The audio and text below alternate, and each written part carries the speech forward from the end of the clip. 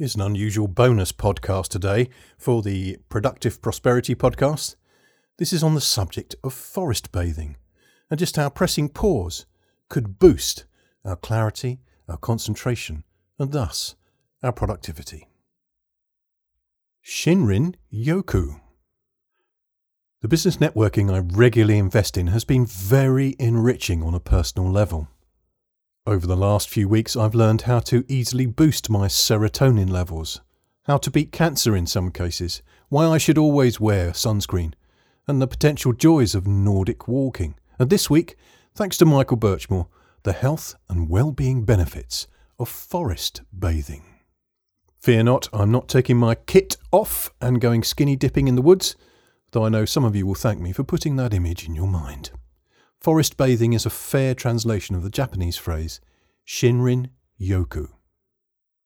The concept is simplicity itself, to take a relaxed and gentle walk among the trees. Be present and use as many senses as possible to be in the moment. Formalized in the 1980s in Japan, Shinrin-Yoku is now so popular in preventative healthcare that there are 44 designated forests in Japan accredited for the practice. Research continues, and the quantifiable benefits recognised so far include a reduction in the release of cortisol, one of the key stress hormones, and a boosting of the immune system. Documented reductions include less stress, less anger, less anxiety, less depression, and less sleeplessness. 15 minutes is sufficient to get a boost in clarity of focus to add to the benefits of reducing blood pressure.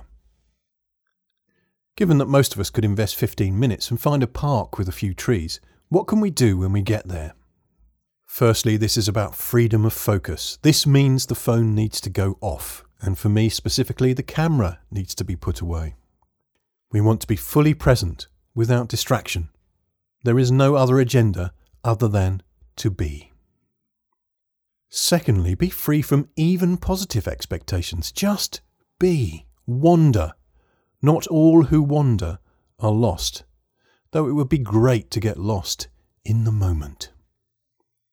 Thirdly, practice selective attention. Notice the sunlight through the leaves. Follow the progress of a blackbird or a squirrel. In autumn, notice the architecture of the fungi.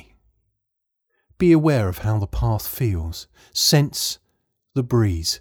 Feel the rain. Fourthly, pause and perhaps sit. When I did this immediately after the presentation by Michael Birchmore, I chose a spot just yards from the road going through the New Forest.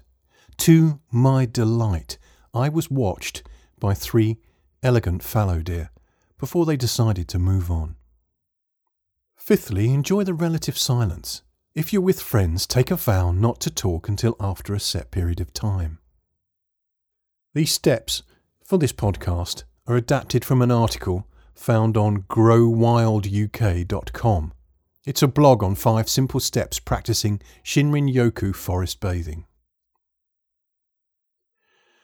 I even hugged an oak tree, one that was the perfect size for me, and I liked it.